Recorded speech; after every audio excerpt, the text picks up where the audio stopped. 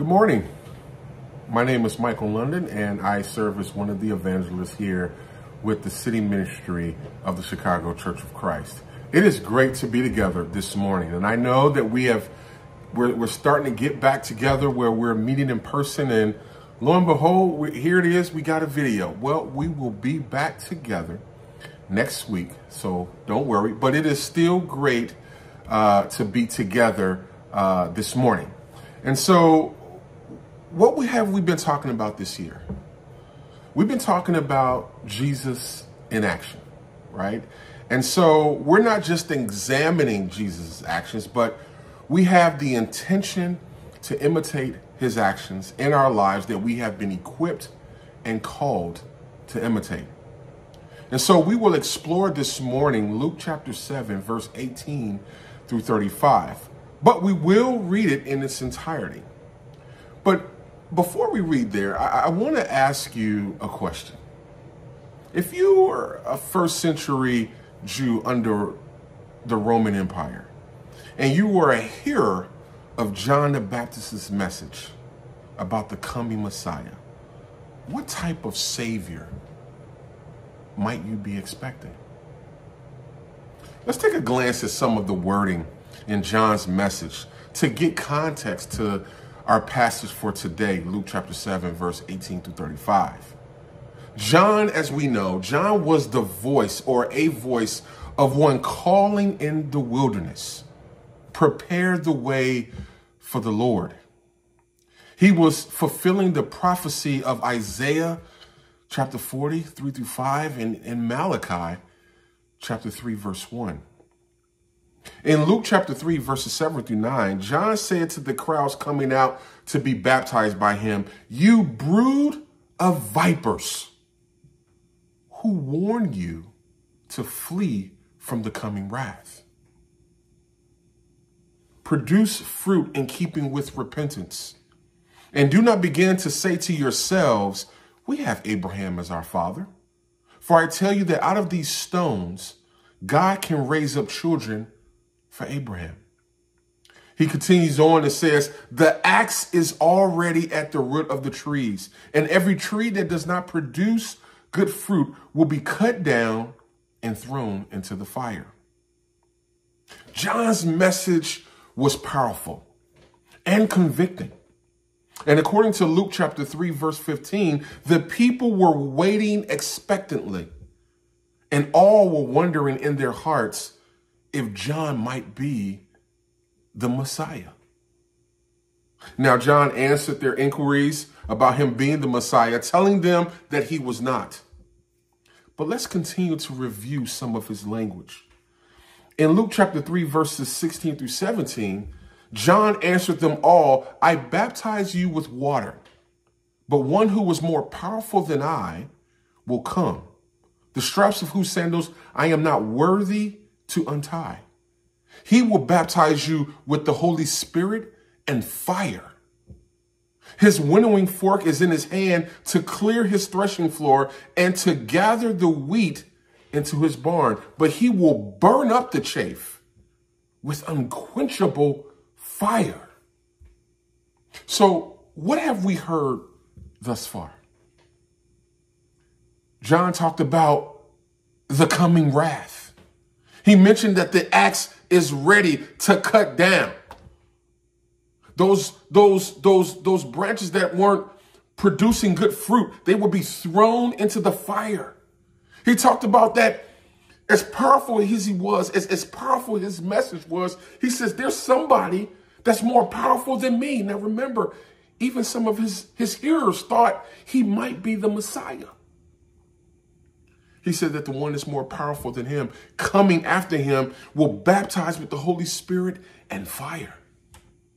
He said that he would clear his threshing floor. He would burn up the chaff with unquenchable fire.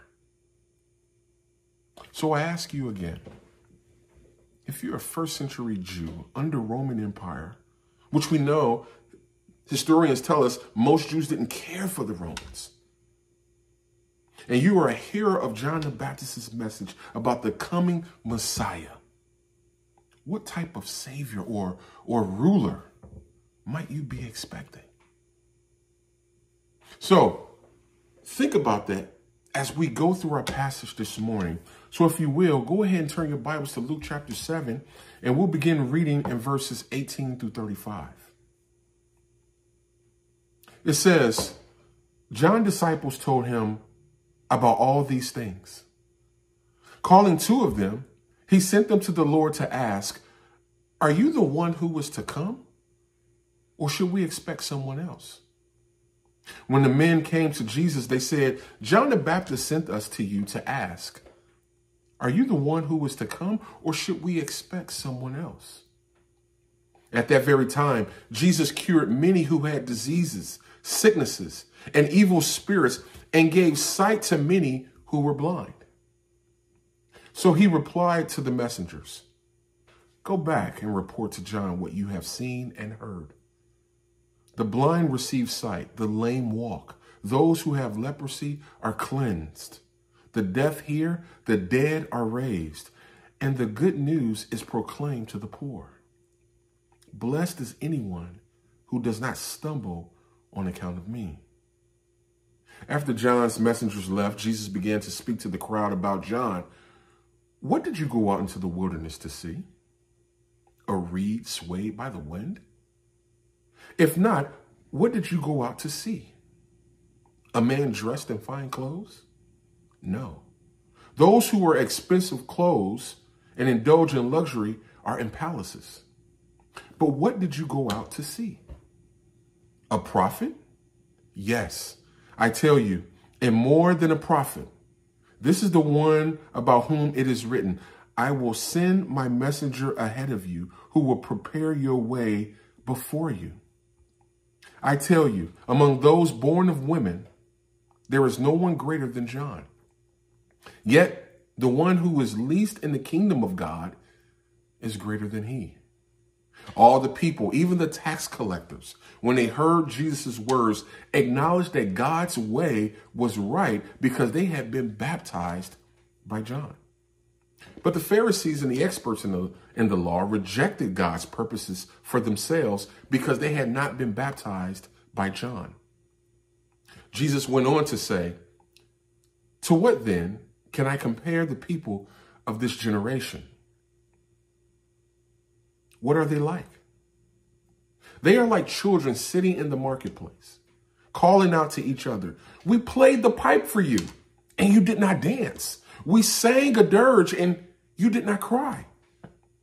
For John the Baptist came neither eating bread nor drinking wine, and you say he has a demon. The Son of Man came eating and drinking, and you say, here is a glutton and a drunkard, a friend of tax collectors and sinners. But wisdom is proved right by all her children. So why did John ask his disciples if Jesus was the Messiah? Well, let's get a little context here again. John is in prison at this point because he had been telling Herod, the tetrarch. Tetrarch was a ruler with rank and authority lower than the king, ruled with approval by Roman authorities. But John had been telling Herod that it is not lawful for him to have Herodias, his brother Philip's wife.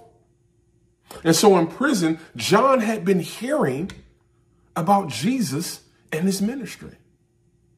And so, as we read, John sent his disciples to ask, are you the one who was to come, or should we expect someone else?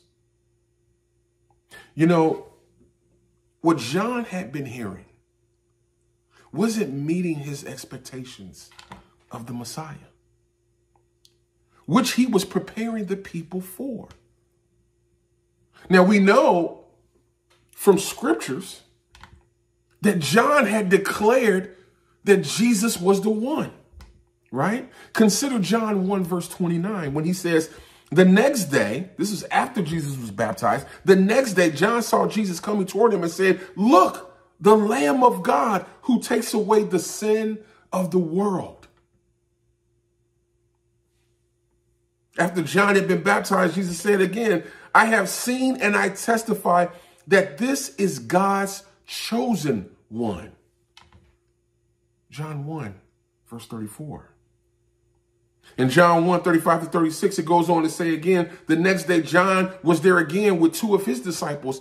When he saw Jesus passing by, he said, look, the Lamb of God.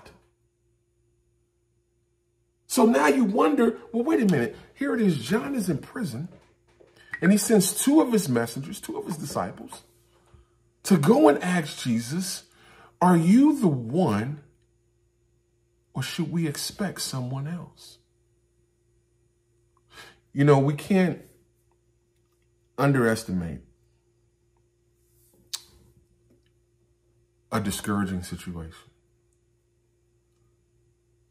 a challenging situation.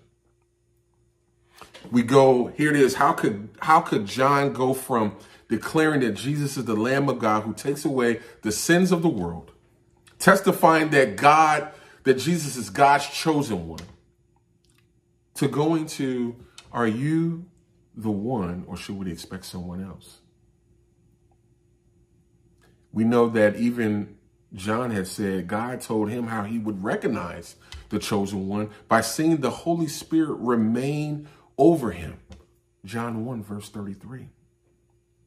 But John was in prison, likely discouraged. His circumstances impacted his faith more than he realized. He had been hearing about what Jesus had been doing. And you would think, man, he would be excited.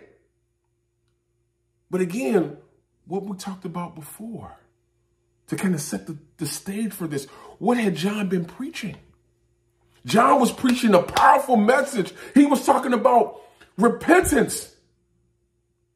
He was talking about people needed to change. He was talking about the one who was to come is going to come with an unquenchable fire. He was going to clear his threshing floor.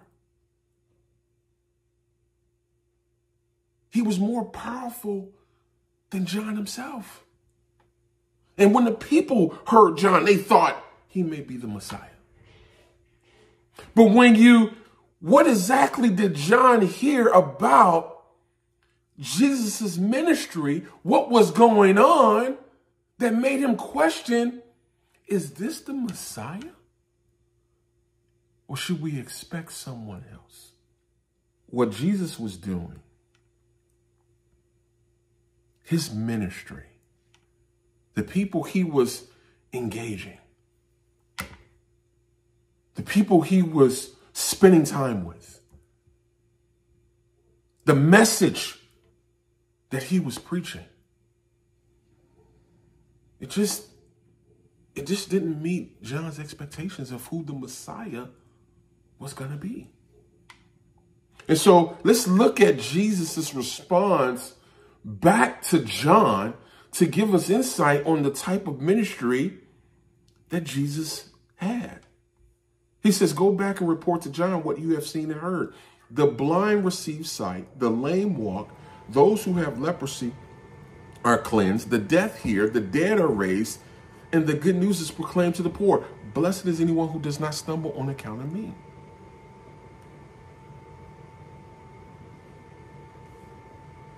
Look who Jesus' ministry was. Look who Jesus was spending his time with. Look who Jesus was preaching to. You know, if we consider the words of the prophet Isaiah, the same prophet that prophesied about John being a voice in the desert, look what he says in regards to the day when the Lord would visit his people. Isaiah 29 verse 18 through 19 says, in that day, the deaf will hear the words of the scroll, and out of gloom and darkness, the eyes of the blind will see. Once more, the humble will rejoice in the Lord. The needy will rejoice in the Holy One of Israel. Let's continue on in Isaiah 35 verse 5 through 6. It says, then will the eyes of the blind be opened and the ears of the deaf unstopped. Then will the lame leap like a deer and the mute tongue shout for joy. Water will gush forth in the wilderness and streams in the desert. When you look at Jesus's ministry, when you look at Jesus, what do you see? Is he what you expected to see? See, Jesus, his ministry was fulfilling the purpose in which he was to come. Jesus was spending time, and look at the type of people that he was spending time with. The people he was healing, these were, in those days, these were the underclass, the marginalized, those who were treated as insignificant. Many of those who had these diseases were considered to be cursed by God.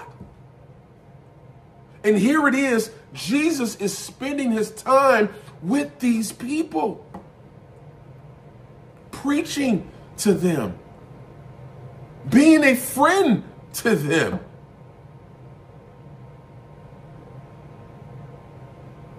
If Jesus was to come in our day, who do you think he would spend time with? Who do you think he would be around? Do you think he would be around those who were high society? Those who are popular? I'm sure he would spend some time with them. Do you think that he wouldn't be around those who are marginalized, treated as less than nothing, the unpopular? I think so. You know, I had to think about John's situation. You know, he's in a bad situation.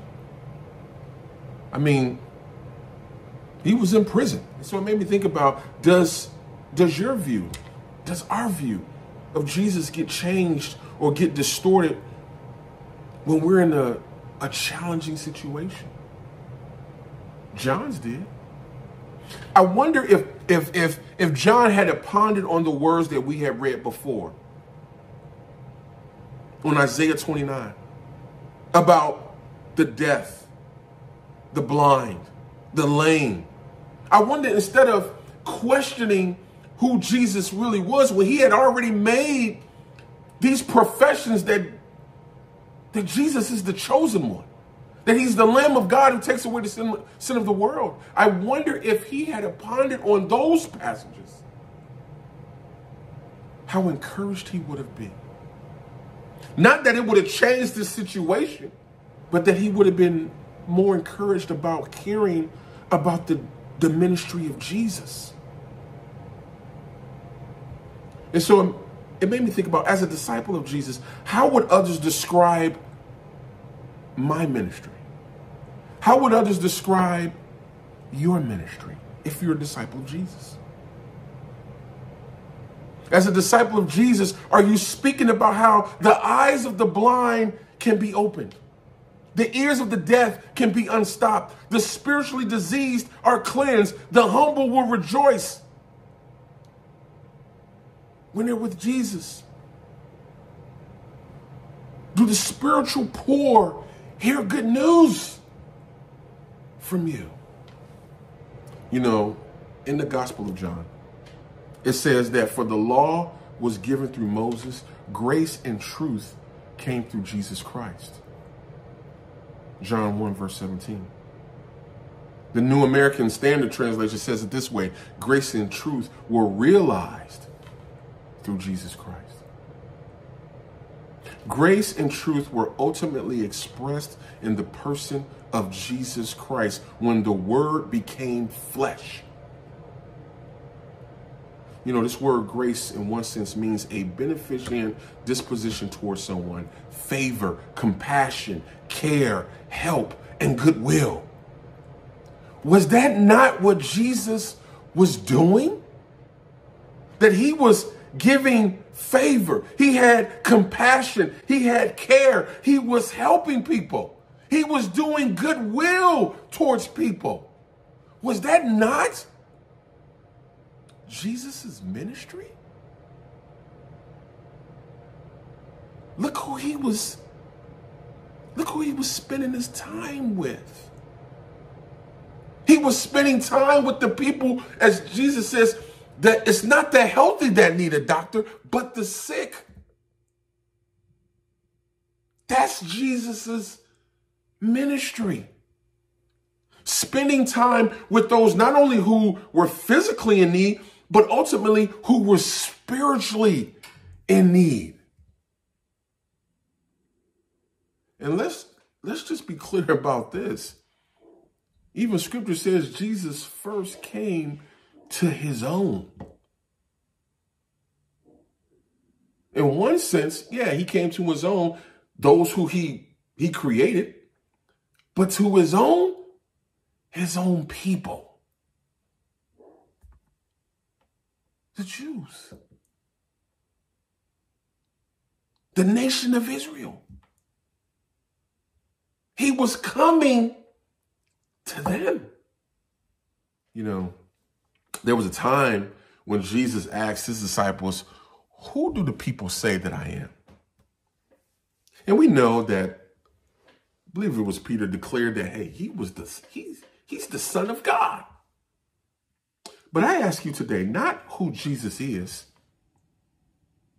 but already knowing that Jesus is the Son of God, who do you think Jesus would minister to? Is he not coming to those who are spiritually sick? Would he not bring the good news, spend time with those who others would reject, who others would look down on, who others would just flat out to judge? We know even Jesus says, I didn't come to condemn you. I came to save you. I came to save. I came to heal. I came to open up your eyes so that you could see. I came to unstop your ears so that you can hear. And we know that Jesus didn't just preach at people, but he got involved. He got engaged. He served. He cared for them. As a disciple of Jesus, would you give grace and be compassionate towards the same people that Jesus would be compassionate to? And I don't say that to say that you're not. But I think always keeping it at the forefront of our minds and our hearts about the type of ministry that Jesus had. And as disciples of Jesus, we are called to imitate that. I want us to think about this term grace and this term truth. And this was Jesus's ministry. This was the makeup of not only who he is, but how he treated people. He treated them, showing them compassion and mercy and goodwill. And I want us to think about how powerful grace can be and how it can impact those we show it to. Consider verse 29. It says, all the people, even the tax collectors, when they heard Jesus' words, acknowledged that God's way was right because they had been baptized by John. Isn't that the end game, though? It's not about us. It's about we show grace and kindness to people with the hope that they realize that God's way is right. That's the hope. Now, grace doesn't force that. But think about how the impact of being compassionate and showing goodwill to our fellow man, those who are spiritually in need, how that can have an impact on them saying God's way is right. Consider these words. Again, I go back to the prophet Isaiah. Consider Isaiah 55, verse 6 and 7. It says, seek the Lord while he may be found. Call on him while he is near. Let the wicked forsake their ways and the unrighteous their thoughts. Let them turn to the Lord and he will have mercy on them, and to our God, for he will freely pardon. We know that Jesus was the revelation of God. He epitomized and embodied grace and mercy because God is grace and mercy. And as the Son of God, he was then and is now the exact representation of God's being. But isn't that God, though? Grace and mercy. And I wonder if that's what John heard about. And he began, and because of his situation, he began to think, are you really the one that I had said, or should I expect someone else?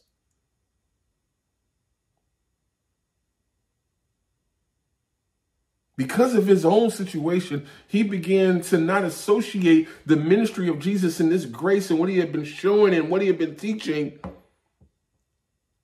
and began to question, maybe I got it wrong. No, it's not that Jesus isn't who the scripture says he is. But maybe you got to go back and you got to ponder on passages such as these.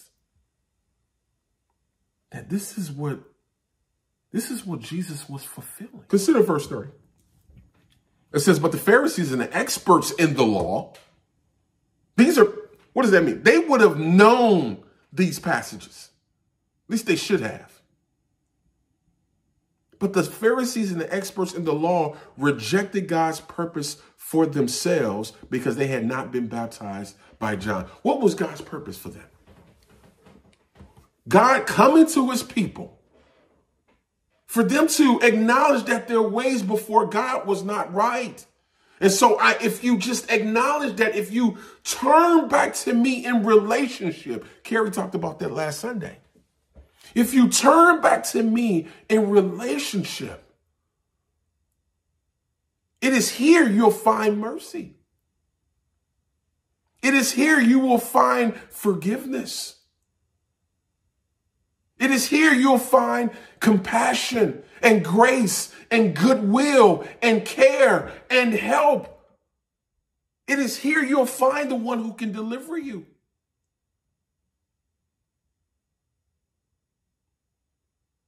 You know, grace, mercy, compassion, favor, goodwill aren't given because the one who gives it will receive the desired outcome from those he gives it to. It's given regardless. Think about that, right? Think about it for a moment. And, you know, I think about when Jesus healed the 10 lepers, right? But only one returns. He says, wasn't it 10 of you? It's not like Jesus zapped the other 9 and said, well, I'm pulling that back. That was goodwill. They needed that healing. They needed that healing. They were sick. But only one returned with gratitude. But Jesus didn't zap the other 9 from a distance and go, well, I'm just going to pull that back. That's not grace.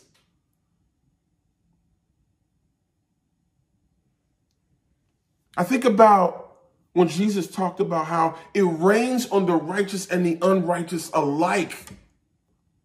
Both the righteous and the unrighteous are benefiting from God's goodwill.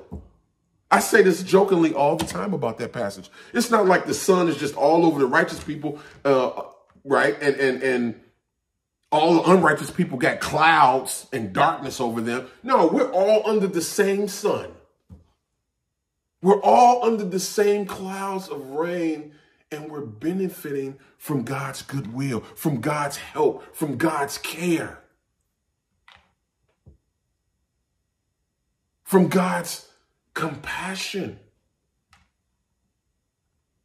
And God does that in hopes that men will reach out for him. But giving grace doesn't mean that it's going to force them to. And this is Jesus's ministry.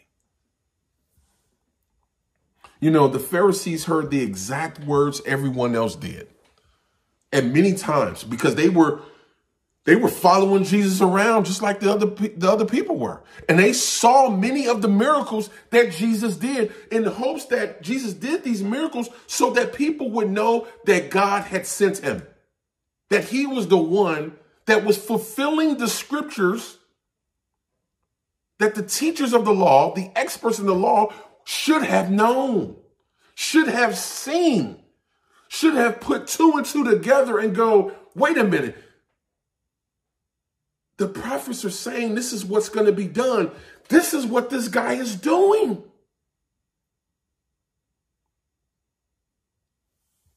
But they didn't respond. And here's the thing.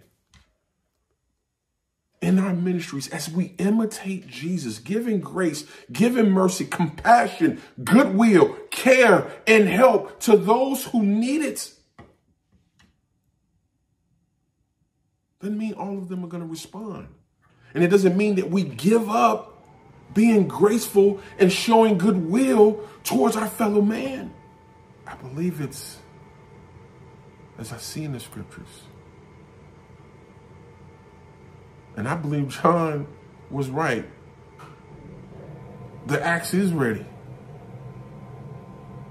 to cut down every tree that does not bear good fruit with repentance. You know what? God will sort all of that out. God is the judge. God will deal with those who have trampled his grace underfoot. But that doesn't mean we give up on giving it. We don't have to resort to doing what God will do. Let God do what he's going to do. To those who don't respond. But let our ministries be filled with how Jesus came. Let our ministries be towards those, the same type of people that Jesus spent time with. Let us spend time with those types of people. Let that be the makeup of our ministry. And I know it's challenging because I look and I have to deal with my own inwardness and think, and it's a lot dealing with those type of people. It's a lot. Not all of them are going to be thankful. You know, I think about when Jesus said they wanted to force him to be king. You don't want me to be king because you following me because I fed you. They were following Jesus not because he was right, because he was the one, because they ate. How selfish is that? But Jesus didn't decide to go, well, I'm just not going to feed nobody no more. I'm not going to do goodwill. I'm not going to be graceful. I'm not going to help people because they take advantage of it. That's who God is. That's who Jesus is. That's what grace is.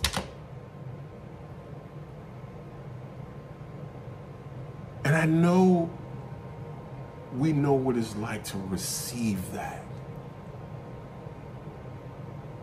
And if we're a disciple of Jesus, or you're studying the Bible to think about being a disciple of Jesus, understand that's what God is giving you. And so therefore, let that be the makeup of our ministry. And so as I bring this to a close, so what can we imitate? We can compassionately interact with others and show them that Jesus is the truth. We can engage those who are spiritually blind, those who spiritually can't walk, and we can walk with them. We can help those who are sick and dead spiritually and lead them to Jesus, who is full of mercy and truth. We can proclaim the good news to the poor in word and in deed. We can give compassion in a way that benefit those we offer it in the hope that it leads them to God, leaving them with the opportunity and decision to follow Jesus of the scriptures or not. Grace doesn't force the outcome. And so are mercy, forgiveness, grace, and truth attributes in your ministry to others. They sure seem to be a part of God's ministry. They sure seem to be a part of Jesus' ministry. And would you expect anything less in the ministry of Jesus? Should others expect anything less in our ministry as disciples of Jesus? Shouldn't we minister to each other with mercy, grace, forgiveness, and truth? If you're not a Christian, I hope this lesson is the beginning of you seeing Jesus and his ministry. I hope you see that no one is so far gone that mercy and grace of God can't reach them.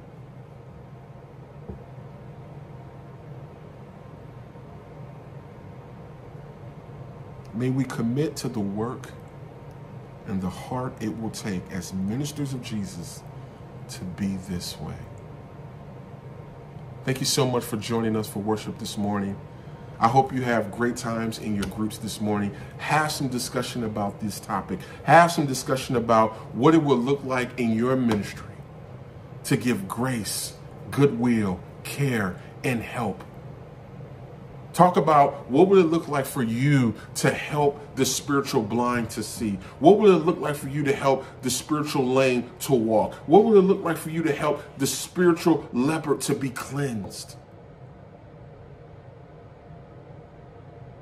Let's talk about how we're going to imitate the ministry of Jesus. I love you guys. Thank you so much again for worshiping with us today. I look forward to seeing you guys live and in action next Sunday. Have a great week, and I'll see you soon.